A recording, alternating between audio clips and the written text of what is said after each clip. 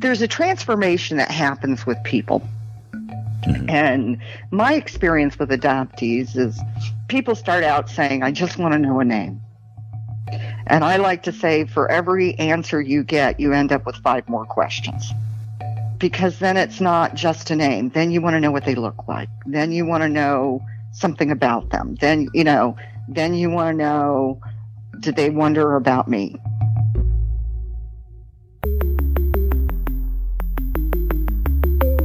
Who am I? Who am I? Who am I?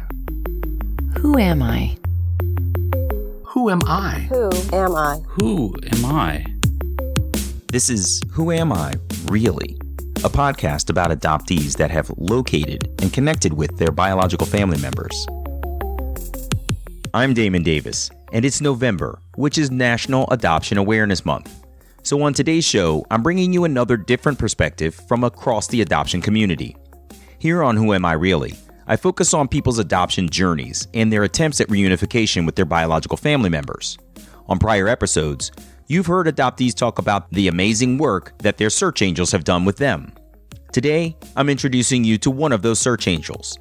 You've already heard about her work in my interview with Stephanie in episode 29, where she talked about her amazing spouse and search angel, Diana.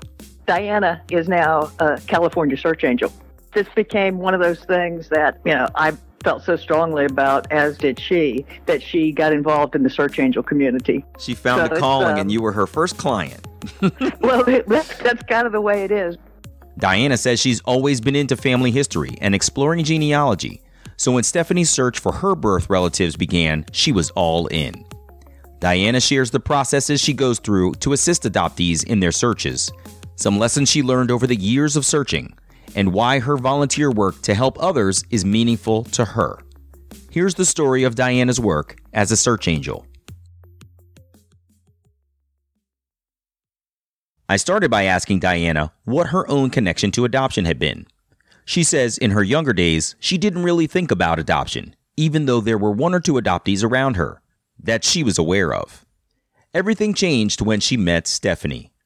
Diana was very close to her own mother, but when she witnessed Stephanie's interaction with her mother, they had one of the oddest interactions she had ever seen between mother and daughter. There was just something about it, the body language, the way her mother spoke to her.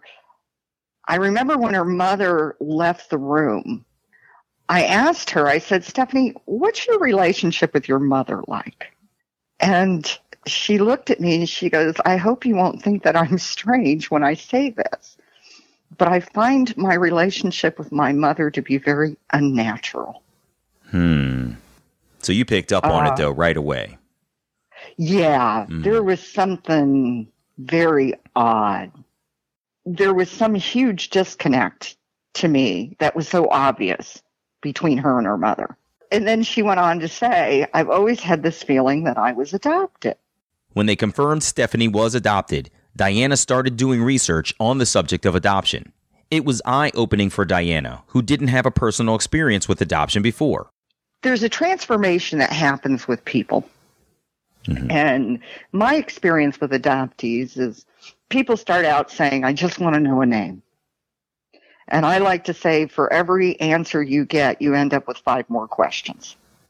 Because then it's not just a name. Then you want to know what they look like. Then you want to know something about them. Then you want to know, did they wonder about me? So when we confirmed that Stephanie was adopted, we had all these questions, and we weren't even, you don't even know what to ask. Yeah, that's right. Or who like to you ask. said, you don't know what you don't know. Right. And, I started doing research on adoption, and I was amazed at all of the things out there on the internet about adoption, the politics involved in it, the attacks on adoptees who search. They talk about an adoption triad, the birth parents, the adoptive parents, and the adoptee. Well, I think families get affected by everything. So I think there's an expansion of that.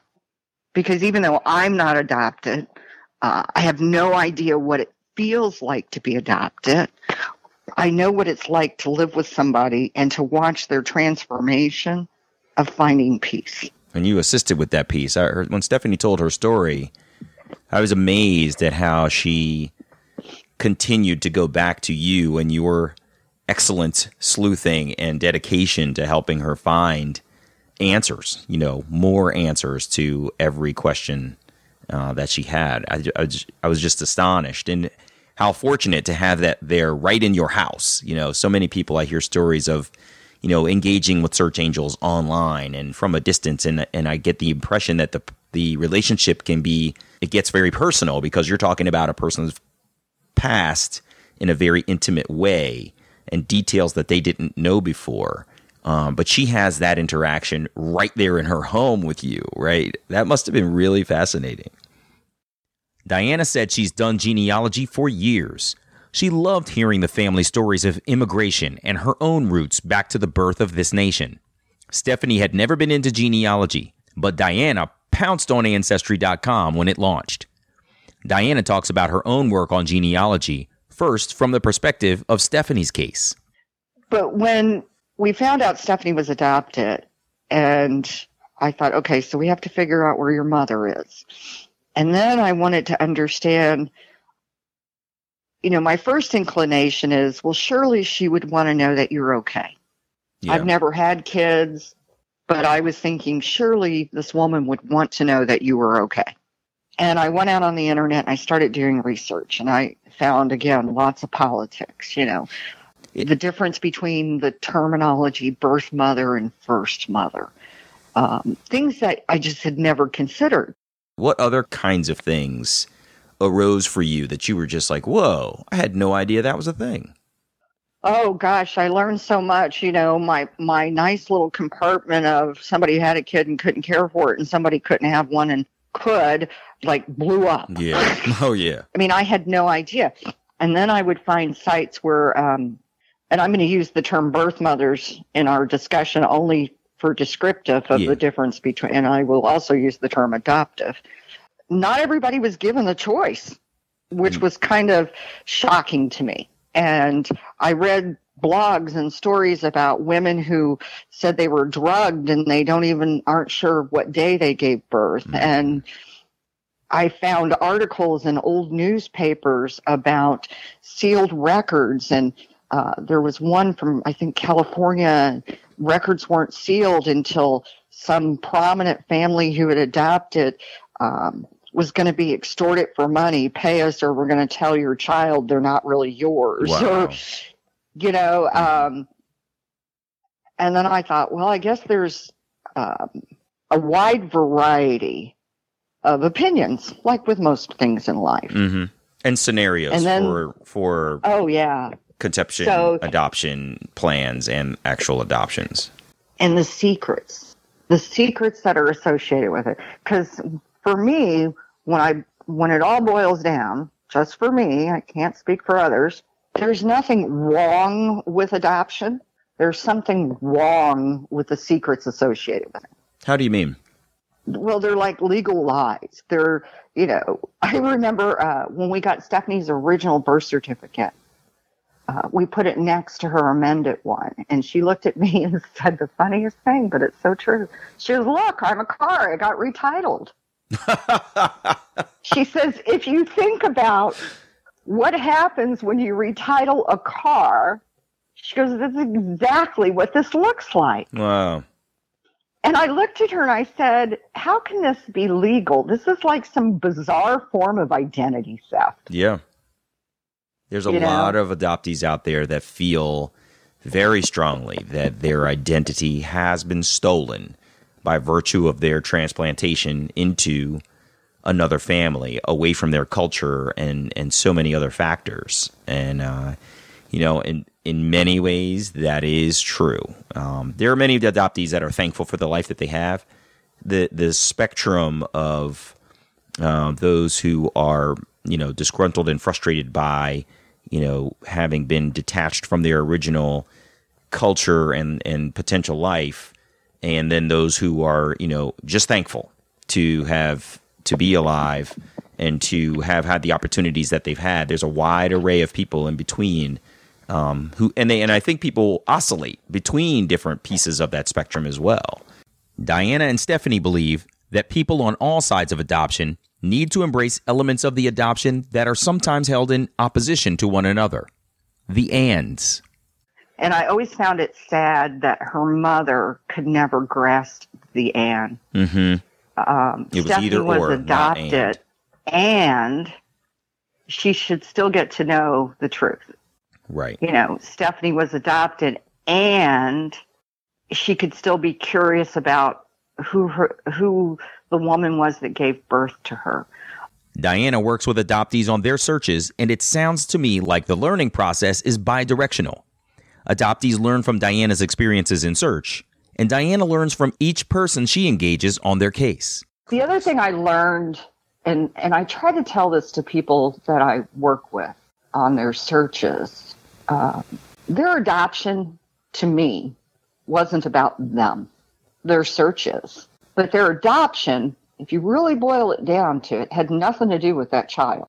Adoptees talk about being rejected. And I'm like, you didn't even have a personality. They didn't know you. They were trying to take care of something in their lives. It's transactional. Your adoption was the outcome of something else. Mm-hmm. And I've had adoptees say to me, wow, I never thought about it in that way. Because to them, it is so personal. It is a form of rejection. Now, when you choose to search is totally about you. Yeah, that's right. What other advice do you give adoptees when they're beginning with you? You know, and I try to get people to be honest with themselves. How are you going to, how do you see this ending? And how are you going to feel if it doesn't end the way you want it to? Let's talk a little bit about your work as a search angel. What kinds of things do you do? How does your process start when you find a client? And how do you sort of engage with them? What's the process like? Well, a lot of it starts based on how they ask the question.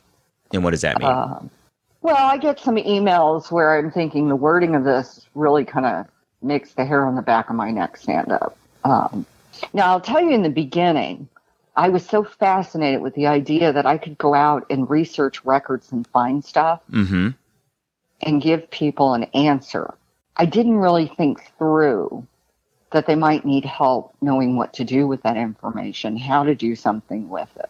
And I share a lot of Stephanie's story with other people. What did that change for you when you discovered, like, it's not just about me being an investigator and handing over a file of answers, but I'm actually needing to help people cope with the answers I'm providing? What did that do? Well, Stephanie was the one who pointed it out to me. And she goes, you're really good at this record thing, but you got to remember there's people at all different levels emotionally at the end of that. And I think that really hit home with me when I helped somebody on a search. And she says, well, I'm not going to try to contact her because if she rejects me again, I might kill myself. Oh, and what did you say? How did you help her? That was pretty early on in my days of doing searches for people. And I was kind of like, I didn't know what to say. And I had a discussion with Stephanie, and that's when we had the whole talk about trying to feel people out more, find out what they're trying to get out of this. It sounds like you started off early, fairly naive about that piece of the process, about helping someone synthesize the answers you've given them into something actionable. Have you changed your, for lack of better words, vetting process? And have you actually ever turn someone away and say, I don't think that I can help you right now? I have told people I couldn't help them because at the end of the day, we all have to do what we can live with after having done it. And I have received a few requests that, because of how they were written, made me very uncomfortable. It is not part of my methodology to go out and research the person who is searching. I take people at face value. If they're following the process of getting non-ID and things like that, I believe their heart's in the right place and maybe I can help them. I got a request one day. There was something about how it was written that just seemed off to me. I decided to research. So social worker said she was trying to help the birth mother understand why she lost her daughter. And I thought, you're a social worker. You have access to stuff that the rest of us don't. Why would you take to the internet to do something like that? That just seemed odd to me. Mm-hmm. So I actually researched the name of the birth mother and found out it was a bad story. There's something wrong when a social worker takes to the internet to do something like this. Mm-hmm. And my concern is that there's some person calling themselves a search angel out there who thinks it's cooler to make sure they get the information than to understand the ramifications behind it. Now, it puts me in an odd spot because who am I to judge? But like you said, you have to be in a position at the end of the process to live with whatever the outcome was and the research that you've done. Yeah, I hear you, and I can certainly understand why there would be times when you might turn down a chance to help somebody. Diana shared why search angel work is so appealing to her. She found kindred spirits with other search angels, and she was welcomed into the community. But she acknowledges that there are some barriers that prevent adoptees from getting the information that they should be entitled to. And when I was working on Stephanie's information, like somebody sent me a picture of Stephanie's uncle from classmates.com, a yearbook. Mm-hmm. And I thought, oh my God, this person did some research and look at what they found. And I thought that was so cool. And they didn't ask for any money. And I found myself amongst people who were first mothers, birth mothers, adoptees, even adoptive parents who were search angels. And I liked how they thought. I liked their philosophy. And I kind of got invited into what we call the secret underground of sisterhood. Mm-hmm. And there's a few guys in there too, that people do searches for people for free. And I thought, how cool is that? Now I'd come across there's lots of controversy about paid searchers. You know, my personal feelings about that is everybody has a right to make a living. What I think is wrong about the paid searching part is if you have to pay somebody to go figure out your original record because the government sealed it from you. I think that's wrong. Mm-hmm. Now, if you have a name because you have your original birth certificate and you want to pay somebody to go find a person, that's a whole different ballgame. It sounded like there was a policy piece in there, too, about government not necessarily being open in all places for people to obtain all of their information. Did I hear that correctly, too? Oh, yeah. I mean, every birth certificates are issued are state legislative, just like driver's license are. It's an identity. It's a piece of your identity. Right. So each state gets to decide how they're going to deal with that. I watched a hearing on YouTube, I believe it was in Washington State, where a birth mother and an adoptive mother had known each other since the child was 12. And they still couldn't get the original birth certificate. Yeah, and I was kind of, these two women are testifying, say, we all know who each other are, but the government continues to seal the record. Yeah, it's an unnecessary rigidity for the rules that doesn't make any sense. I interviewed a guest last night, and the gentleman was saying, he was like in his 20s, he's mid-20s, and he's begun his search. And he's, petitioning the courts to try to get access to some of his documents. But the court required him to have consent from his adoptive parents to do the search. And he's like, are you kidding me? I'm damn near 30. Like, why should I have to, I'm an adult. I've been able to, vote and drink and all kinds of things that are, expected to be responsibilities of an adult since 18 and 21. I'm 27, and you're telling me I have to go get my parents to sign this document to get these records? That's crazy.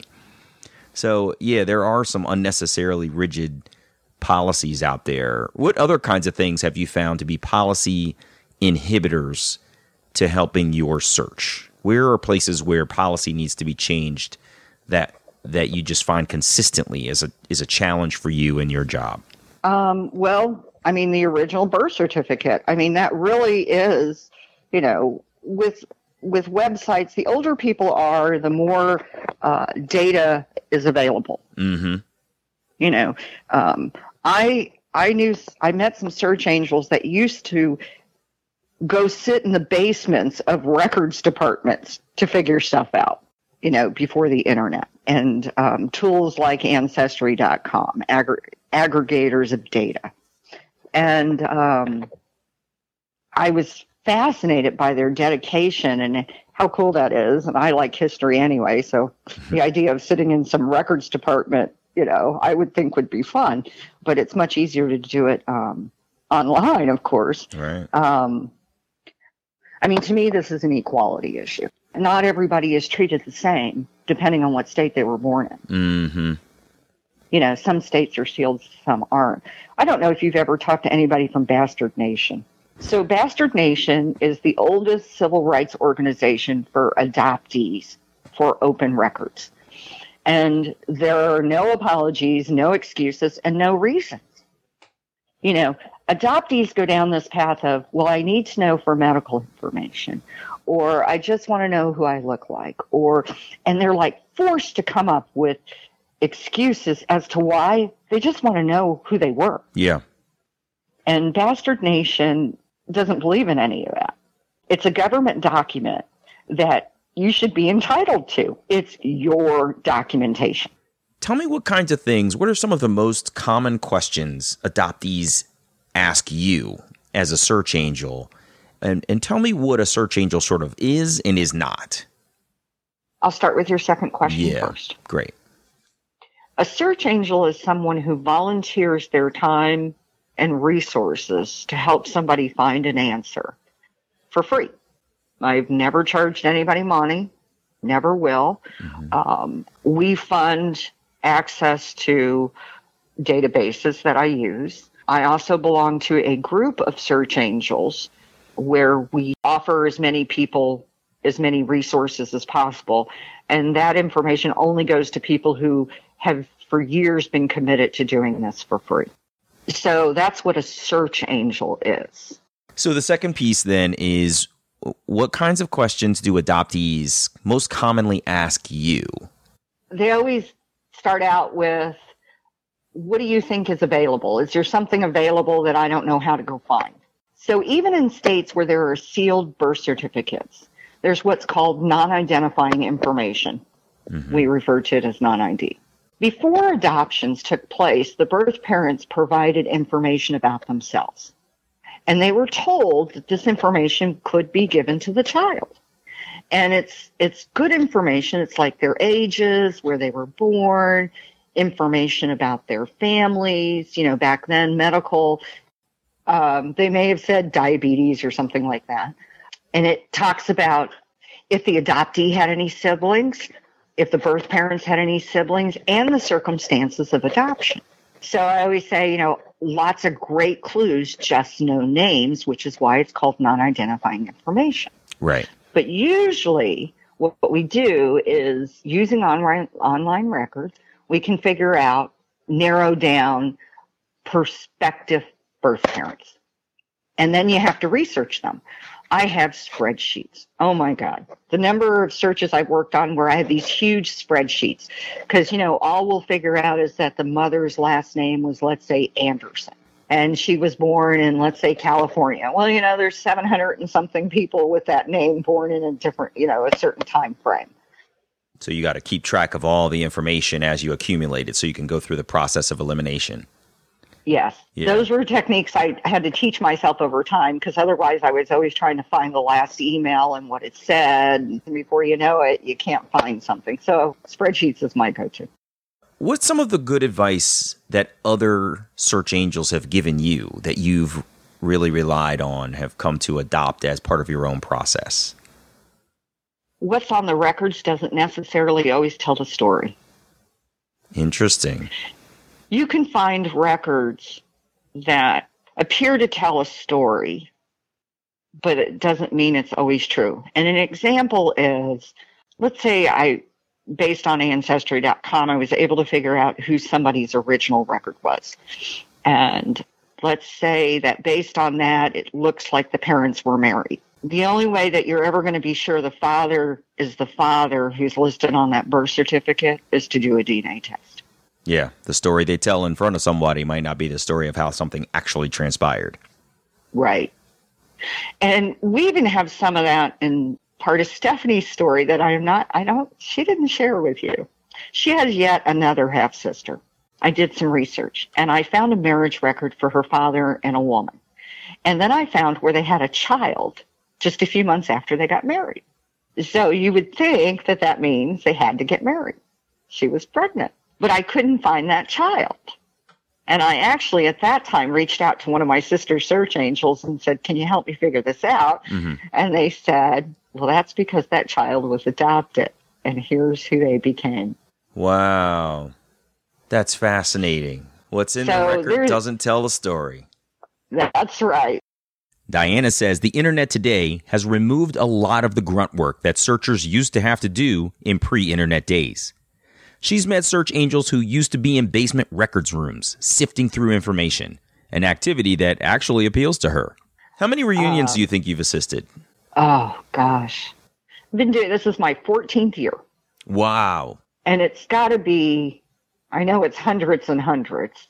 I can't tell you, if I'm in the thousands yet, but most days it feels that way. I have slowed down this last year as I've worked on this DNA search because it takes a lot of work. Before I started this DNA search, I could do a dozen searches a week. Really? And I'm not the only one. Mm-hmm. There is a hardcore group of search angels out there that I would be happy to turn you on to. That's amazing. Who have been doing this longer than I have. And they do it every day. So, yeah, every day I work on a search or multiple searches. That's incredible. Are there a couple of misconceptions about search angels out there? Or can you tell me what a search angel is not? A search angel isn't someone who wants to make the phone call for you. A search angel is somebody who will help you find your best way to make the call yourself. A search angel doesn't co-opt your search, other than, they spend hours and hours doing stuff for free. It's still up to you. It really is. Mm-hmm. I feel like I have an obligation and a responsibility to give an adoptee or a birth parent who is searching, because I do both, as much information as I possibly can that will help them make the right decisions for themselves. And I tell them, having the information is one thing. Knowing when and what to do with it is something different. And, I tell them everybody has to do what they can live with after having done it. Most people, they're terrified of rejection. So I have a methodology that I go through. If a person doesn't have their non-ID, I help them understand how to go get it. Mm-hmm. And then I tell them, it takes a while to get this. While you're waiting for it, you should read the book, The Girls Who Went Away by Ann Fessler. What's the premise of it? It is about the baby scoop era and what women's experiences were. Oh, and because even though the search is about the adoptee, their chances of having a better outcome increase if they can extend the emotion of loss their mother or father may have felt. So you encourage people to read it for purposes of helping them to sort of get outside themselves and empathize? Yes. You can't be surprised how your mother, you have no control over how your mother's going to act. You only have control over how you're going to react to it. Yeah, that's right. The book just kind of opens people's minds because people really do walk around believing, oh, this woman, just dumped me and never thought about me again. And what I've learned through searches is that's usually not the case. Sharing more about the process that search angels follow, Diana talks about another group, G's, that allows your search to be distributed appropriately to the angels that are well-versed in the adoption environment in each state. I participate in some groups that are search angels. G's is one of them. It's a very large adoption registry, and what Gary has done is he sets up distribution lists of search angels who specialize by state. So if somebody, let's say in California, submits their search to him, an email goes out to everybody in the group who's a search angel who specializes in California. I asked Diana about some of the cases she's investigated that stood out in her mind and what lessons she has learned along the way. She tells the story of learning not to pass judgment on what seems to be the facts, helping people find forgiveness and uncover lies, and shares some advice on how you can engage with a search angel. Like early on, there was a woman I worked with who her non-ID was just horrible. You know, when I first saw it, I thought, why would you want to look for this person? She was a prostitute. She was a drug addict. She was this. She was that. And I was just like, and I thought, okay, you're not supposed to judge because none of this may be true. And I never had considered that until after I read Ann Fessler's book. So that woman, I did find her mother, and she was one of 4 daughters, all who had been placed for adoption. And she sent me pictures of their reunion. It was amazing. Really? That's amazing. Oh, yeah. I loved the pictures. It was just very sweet. And what they learned from the woman who gave birth to them was, no, her life was not pristine, but there were some really interesting family dynamics in her home that led her down a path to what her life ended up being. Yeah. If you are molested by your stepfather and thrown out of the house when you're 15, back then there weren't a lot of choices for young women. Yeah, that's a tough trajectory to recover from. So to me, this is about, some people do this and they find forgiveness, whether it's for how they ever thought of the women who gave birth to them or the women who did give birth who always wondered, and the lies. And I'm going to give you a quick example of a search that always amazes me. A woman reached out to me, had attended her 30th high school reunion, ran into her high school boyfriend. He said, I was always sad our baby boy had died. And she said, I was always sad our baby girl had died. And it was not until that point that they realized something was wrong. And she said, is it possible the baby didn't die? And that's exactly what it was. So they were in high school. She got pregnant. He wanted to marry her. Her parents said no, they were too young. They took her to an adoption agency and started the paperwork. And then the families conspired to tell their children that baby had died. Oh, my gosh. And he was alive and well and posting on Facebook. Why do I look so Jewish? And you helped him, the baby, find his parents? It was the mother who was looking. Oh, wow. Because she thought something's wrong here. Why did he think we had a son and I always was told we had a daughter? Man, everybody's got a story to tell. It's really unreal. I'm not surprised by anything. Sometimes I get a little shocked and then I think, well, no, I can see how this would have happened. You truly can't know what you don't know. And like you said, the more answers you get, the more questions you have. That's right. Is there anything else that you would like people to know just before I let you go? Like what's one thing that you just wish everybody knew about the Search Angel community? There are people who are willing to help you for free. Be kind to those people and don't go out and find 5 search angels to work on one thing without telling them all. The duplication of efforts is something we're always having an issue with. People who have been doing this for a long time do it with an open heart and an open mind. And they want the people searching to feel the same way. You can't be surprised at what you find. Don't shoot the messenger. If we give you food for thought, just some things you might want to think about, take it to heart. Don't rush into it. There are really good communities of search angels out there who have dedicated a good portion of their lives to helping total strangers find their answers because they know it's important. You guys do some amazing work. It warms my heart to think that you are taking your own personal time, resources, and effort to help others whom you don't know because they're in search of answers so desperately. And I'll be honest with you, as an adoptee, I had only thought about this from the adoptee perspective, and it didn't even occur to me that birth mothers and other family members might be looking to the Search Angel community to assist as well. So thank you so much. I appreciate your time. Diana, this has been incredible. I've long wanted to speak with a Search Angel because I didn't know enough about what it is that you do and how you go about doing it. And to hear Stephanie speak so highly of your work, but then to hear her say you've been doing it for years and you retired to do it, I was really glad to get the opportunity to chat with you. This has really been fascinating. Well, thank you very much, Damon.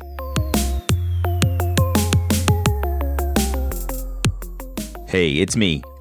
I heard so many guests on Who Am I Really talk about their experiences with their search angels, but I didn't truly know what a search angel does. Speaking to Diana was enlightening for understanding the work of the search angel community. She left us with some advice if you're interested in starting a search. Go into it with an open mind. Be kind to your search angel because you're on the same team. Take their advice to heart as you consider what's right for your search.